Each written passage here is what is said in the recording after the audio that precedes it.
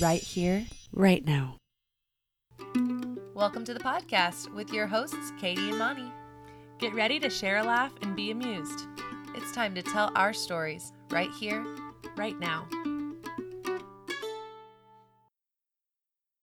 Hey, Katie. Hey, Monica, what's up? Oh, not much. How are you today? I'm good, just being weird.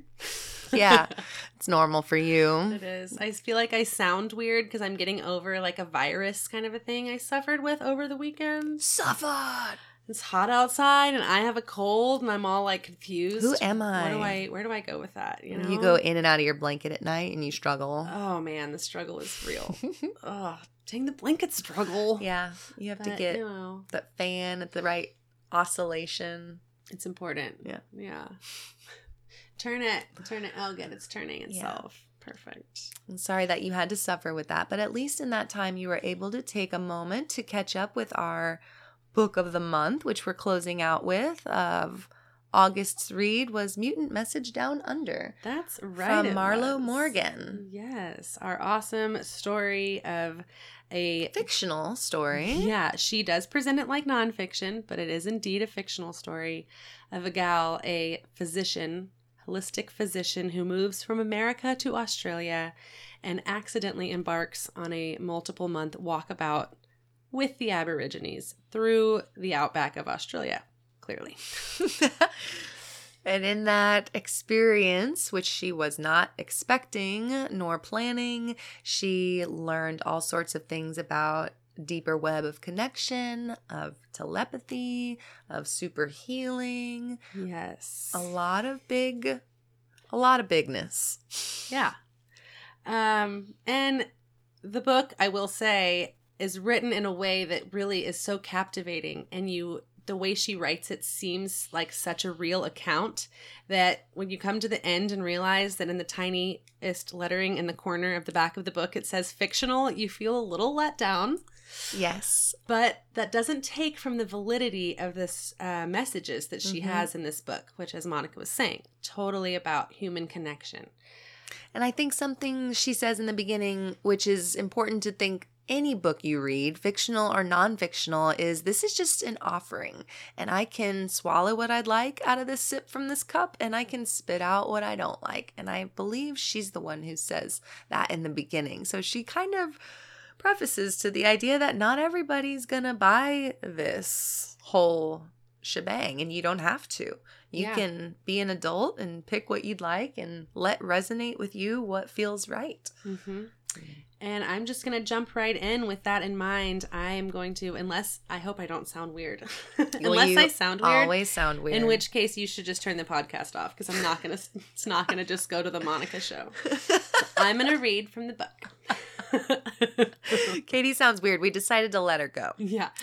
Sorry. It's actually just put her Anne down. Monty now? Yeah. So just to read real quick from the book, she's talking about, this is big deal, guys, she's talking about mental telepathy right now. And she claims that the Aborigines are constantly using telepathy to the point of communicating with a man who's 15 miles away and making preparation for his arrival to the tribe. Not going to give away too many details because y'all should totally read it if you haven't already. But Here we go. Mental telepathy was something I sensed the people back home would find difficult to believe.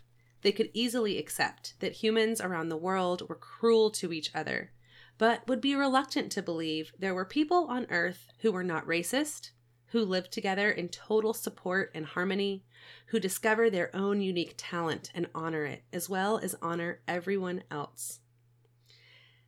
And I think that is just the most beautiful passage. And it is so funny to me that there are some things that, as in our society, we look at and say, oh no, there's no way that's real. And it's like this beautiful concept that, maybe something that other people have faith in, or something like telepathy, Perhaps our communication it's not provable together. Or measurable scientifically, but it doesn't necessarily take away any of its felt validity, its palpability. Exactly. And if we're going to tell ourselves no to those beautiful concepts, yet we're going to be okay with unjust treatment and, all the crazy cruelty there is in the world, that's a pretty big paradox that I'm just not willing to swallow. Yeah. Therefore, my woo-woo window is open. Remains open to possibility. And that is indeed the only way it can get in. Yes. As if it it's is. open. That's right. If you shut down the belief and believe you can't hear, then I think it's done. You're done. Your ears are done. She mentions in there too, I think, something about it being like a consensual thing. Like, I have no secrets. I, as this Aboriginal tribes person, I don't have any lies to tell you. I have no reason to be greedy with my portion of anything that the earth has offered me. They have this very abundant approach to what the universe will provide their tribe, and there's never any squabble about what's what or who's going to get it or even if it's going to show up. Exactly. They say if it's good for the people, it will be, and if it's good for the world, it will be.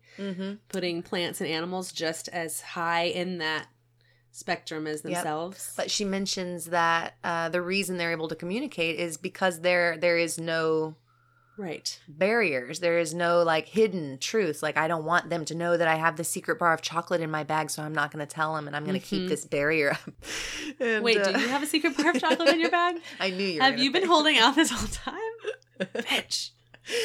I was just like, chocolate. Don't let her know about the chocolate. Don't let her know. Mind block. Mind block. Your mental telepathy block totally worked. I had no idea. But when we're open to it, Katie might have been like, man, I could really use some chocolate. I feel like there's some chocolate around. And I'd be like, oh, she totally knows I wanted to share this chocolate with her. Yeah. I've been waiting until the end. I'm going to whip it out.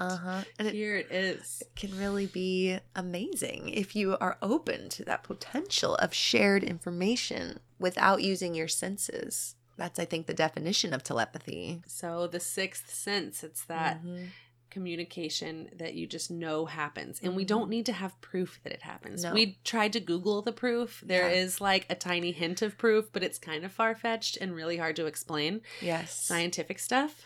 But I don't need the proof. We were thinking of our own proof. I was thinking about the way that I communicate with Winnie the Poodle, and my who is my pet. And a lot of listeners who have pets can probably relate to this thought, which is that our pets are there to love us. They have nothing to hide from us. They want nothing but affection to give and receive.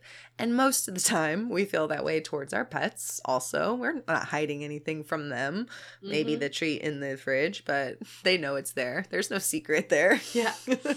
I'm eating the steak, and no, you can't have Exactly. any. But I think Winnie, at times, and this might sound real crazy to people who probably don't have their own animals to compare relations with, but I think she lets me know things without obviously language and not necessarily senses either, but there's this knowing that of a communication of like she had this little scab blip on her skin earlier, and she came and stood right at the right spot, moved to where I'd find it. I know it. And I found it because I was working. I was distracted. And yet she put right there her little rear so that I would feel on the side haunch this little scabness. Anyway, she wanted to let me know I was open to it. That's right. We got it taken care of. Yes, We you did. have pet telepathy. And my cats do that all the time. They come to me and they'll put me right where their little sticker burr is stuck in their fur. So that happens all the time. And when I was sick this last week, I often have a cat near me if I'm reclining. If I'm in a recumbent position, there's normally a cat around to get some scratches. But they were both, I felt like, really close to me for the majority of the time that I was laying around feeling bad. And they never come and like get on me at the middle of the night. They'll sleep like at the foot of the bed, but they typically leave me alone. I bet if Kyle heard this, he'd be like, that's a fucking lie. They do that all the time. What are you talking about? But one of my cats came and just sat right down on me while I was sleeping and while I was trying to sleep in one of those hot, cold, and she just started purring, and it was 3 a.m. and it was like the healing I needed. It was amazing. Therapy blanket. Yes. So that's a form of communication. Maybe that's with senses. I don't care. I don't know. Yeah. I love it. Yeah. We don't... It's not scientific, or maybe it is, but either way. And speaking of scientific with cats. Yes. Just dropping some cat fo here. Cat foe.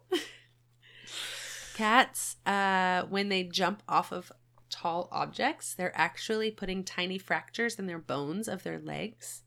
And their purr is at the same frequency that bones heal. And so through purring, they heal their own bones. And so having a cat in your lap often can make your bones slightly more dense. I think I'm not making that part up. But also can help healing, can help the healing of the bones. So boom.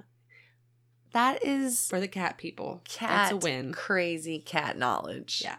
Crazy cat knowledge. What? I know. I'm telling you. They can heal your bones. That's what they say. Yeah. What? Love it.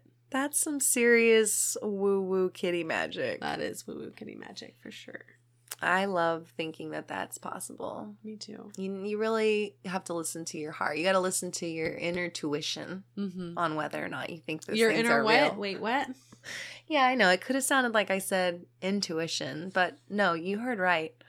Inner tuition. We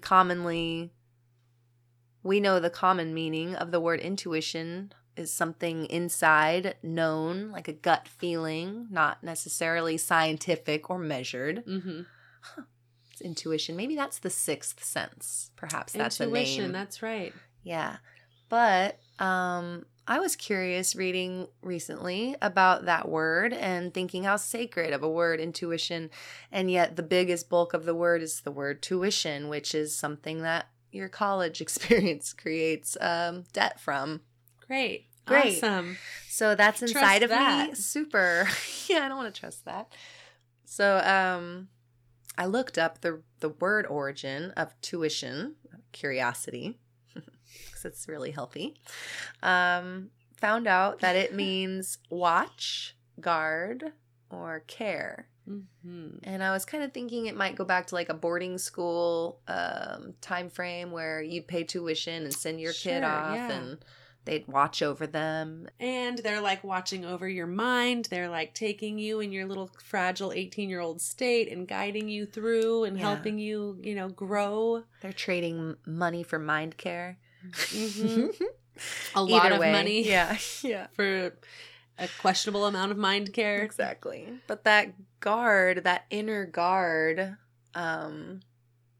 is so important to be discerning of, again, back to Marlo Morgan's quote, what you decide to swallow and what you decide to spit back out and say, this Mhm. is not for me. So I think it's so important to cultivate that inner tuition, to invest that mindfulness in yourself and to go back to those inner stinks. Sounds like a gut problem. Definitely. Intuition, the sixth sense. So maybe it's just by shared intuition that we have telepathy. Yeah. We both have the same, like the group mind and improv. You're sharing that same intuition on what would be fun and like what Mhm. path should we follow, or the group mind in band practice, Yeah. when the guys go off on their riffs together. Mm-hmm. That's maybe the group intuition that is the telepathy. Yeah. I think we've just Yeah, proven like they're the all whole thing. hearing the song at the same time that hasn't been created yet. The band analogy really works for me because that I've seen happen, and Luke's here with the band and they're practicing, and it's really mind-blowing how they are like, let's just play off this one thing that I played at home by myself on my guitar, whatever. And then they're like, oh yeah, bass on that. And then, oh yeah, Luke's got his drums. And then before you know it, they've been playing this from this one tiny riff.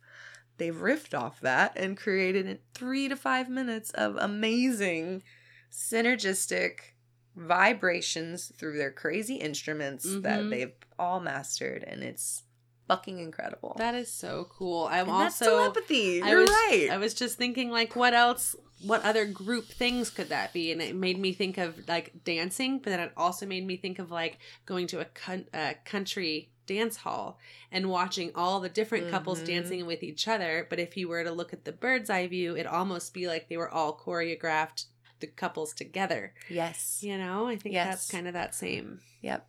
That's so neat. Oh, it is so cool. Also, though, with the dance hall, you have your music. So maybe that really is the core of our it's telepathy share. It's like opens the vibration channel. Like, when you hear music, or if you're in a bad mood and you put on a really great song, that has the power to shift your mood. Mm-hmm. So it must transpose some part of our brain that is attached to where we're stuck. Music can like hack you and sneak around that guard and say, fuck you, I'm in. Hey. And she's going to start dancing and singing, and you're not going to be able to stop her, even though you're really grumpy. Nothing you do is going to stop this. And look, her friends are over there. They also like this song. Now they're going to start partying, and she's going to forget all about you stupid little guard. That's music. Stupid little guard. Get out of here. Kick it to the curb. Yeah, that's what I feel like is happening. That's so good. Up there. Music is so powerful. Mm-hmm. It's just incredible. Love it. And talking about powerful things, we are into the mind hack. We want to talk about our next book of the month club. And just if you haven't read Mutant Message Down Under, go get that book. Tell us your thoughts. We'd love to know what you took from it. Mm-hmm. And next month, we're going to take off with Brene Brown's Daring Greatly. Brene Brown is an amazing human. You can learn about her at your leisure. We could do a whole podcast or 5 on her, but for now, just know we're going to read Daring Greatly in September. It will be fabulous. I started it at the beginning of this year, and it was really inspiring, but due to some, beginning of the year excitement, I lacked time and dedication to continue reading it. But one of the things I pulled and I have on my computer still is to remind me how to show up in my life, and that I want to put myself out there, and regardless of the vulnerability that contains. And if you know anything about Brene Brown, you know that is her wheelhouse, is vulnerability, shame. And so quit being ashamed of this potential expectation of your life, your writing, your whatever. Your only thing to remember is I have the courage to show up and let myself be seen. That's right. And that's what brings us back to these microphones for the 32nd time today. Exactly. Is having that courage to be vulnerable, to put it out there in its imperfect state after some fabulous editing by Monica. Just like, wind chimes and doo-doo-doots and stuff like that. But, just being vulnerable, doing it. We're going to work on that next month. Yes, so we're excited about that. And we're going to practice it right now. We sure are. Because we're vulnerable each week when we sit down with these prompts that we've not read before. We're going to set a timer and hope for the best. We give each other permission to go over by 30 seconds to 2 minutes, but we really try to keep it in a quickness so that there's not a lot of overthinking. And that takes practice. It really has changed the way that I approach other tasks. And I think I've already said that before, but it's working. Practicing weekly on something, trying again, always trying again, is really powerful in the rewiring of our brains to recondition the way that we think about trying again after failure, or supposed failure, whatever the fuck that means. Anyway, I kind of get geeked out about it. No way. I don't buy it. But that's why we're doing it every single week, because we do get geeked out by it. And it has brought out unusual, there have been times that we're writing and like one of us is, oh, this is just so not working right now, and getting frustrated with your pen and paper. It's like, if you're going to be frustrated over this silly story, you need to maybe check some stuff. Because the story really doesn't matter that much. Exactly. I mean, we're putting it out there forever on the interwebs, but you could too. It really doesn't matter that much. It still doesn't matter that much. Even though that is the stake that we've created, it really still doesn't matter that much. Yeah. So just to always remind ourselves of that as we approach this exercise with fierce geekiness. That's right. And today we're going to do something brand new with this exercise. We went to the Googles and found ourselves some new prompts using springhole.net, a prompt generator. So we're going to start out with a basic character, just a couple of details, and you can, in whatever way you want, develop that character in the first 3 minutes of your story writing.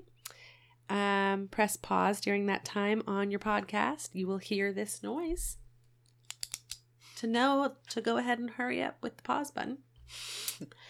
And then we're going to give you 2 of their random story prompts. So just expect some super wacky, goofy thing to throw in your story. Total of 10 minutes writing time. It's all it takes for this fun, vulnerable, exciting writing exercise. Wow. So we'll get ready with the first prompt, which is, again, as Katie said, about a character.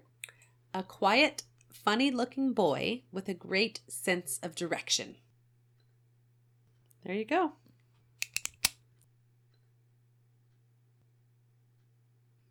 And for your second prompt, we're back with an old grudge. And for our final prompt, we have a secret passage. Ooh.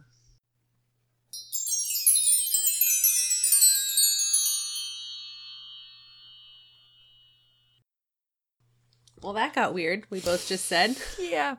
The secret passage really just threw me. That was fun. It really did. That was an interesting group. Yeah, it sure was. I liked it, though. Thanks, online prompts. Fun and new. Yeah. All right, here we go with my rendition. Yay.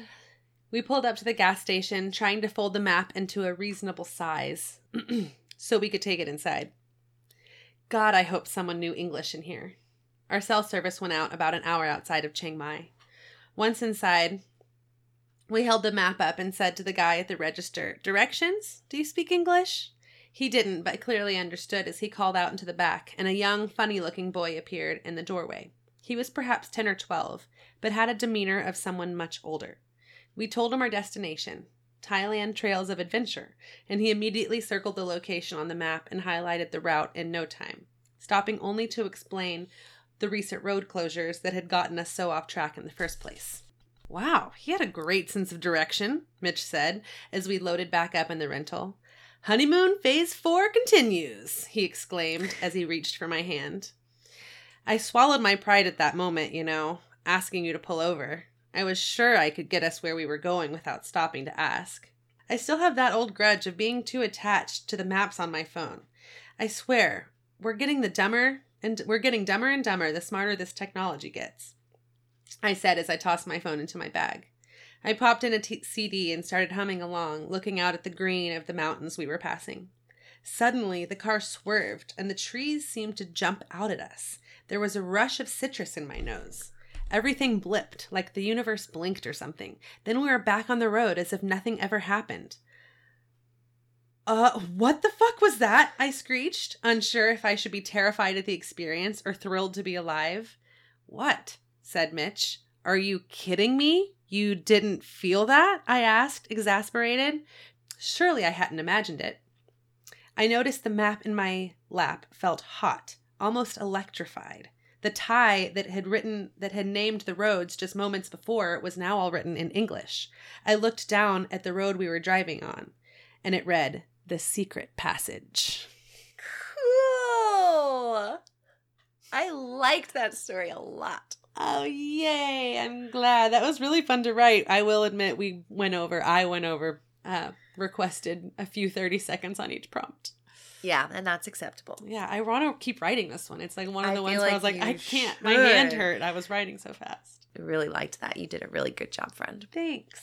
Yay. Okay, well, let me share and see what came out.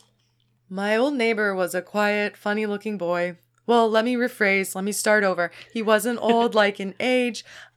I mean, this was a long time ago. My first neighbor, my old friend, childhood friend. I mean, he was my age a long time ago.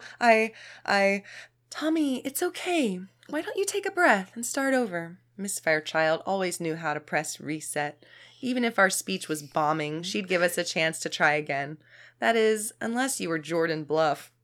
Mrs. Fairchild had some old grudge against Jordan that no one really knew for sure, but there were rumors that Jordan's mom had stolen Miss Fairchild's shot at homecoming queen back when they were in high school together.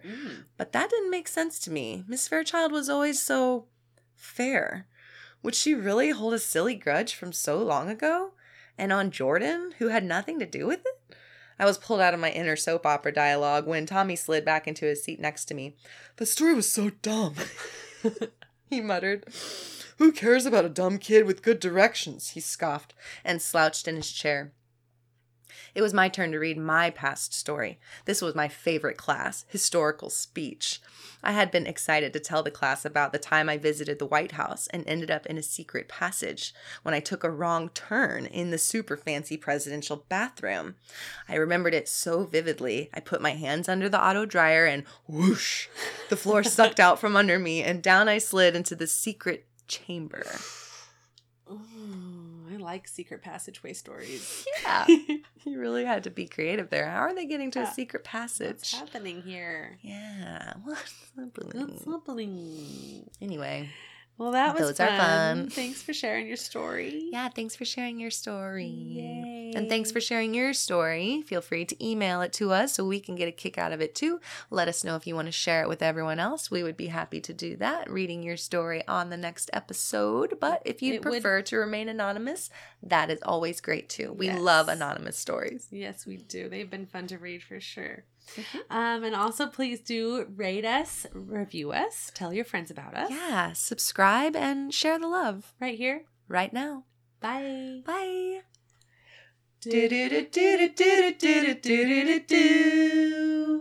Right here, right now.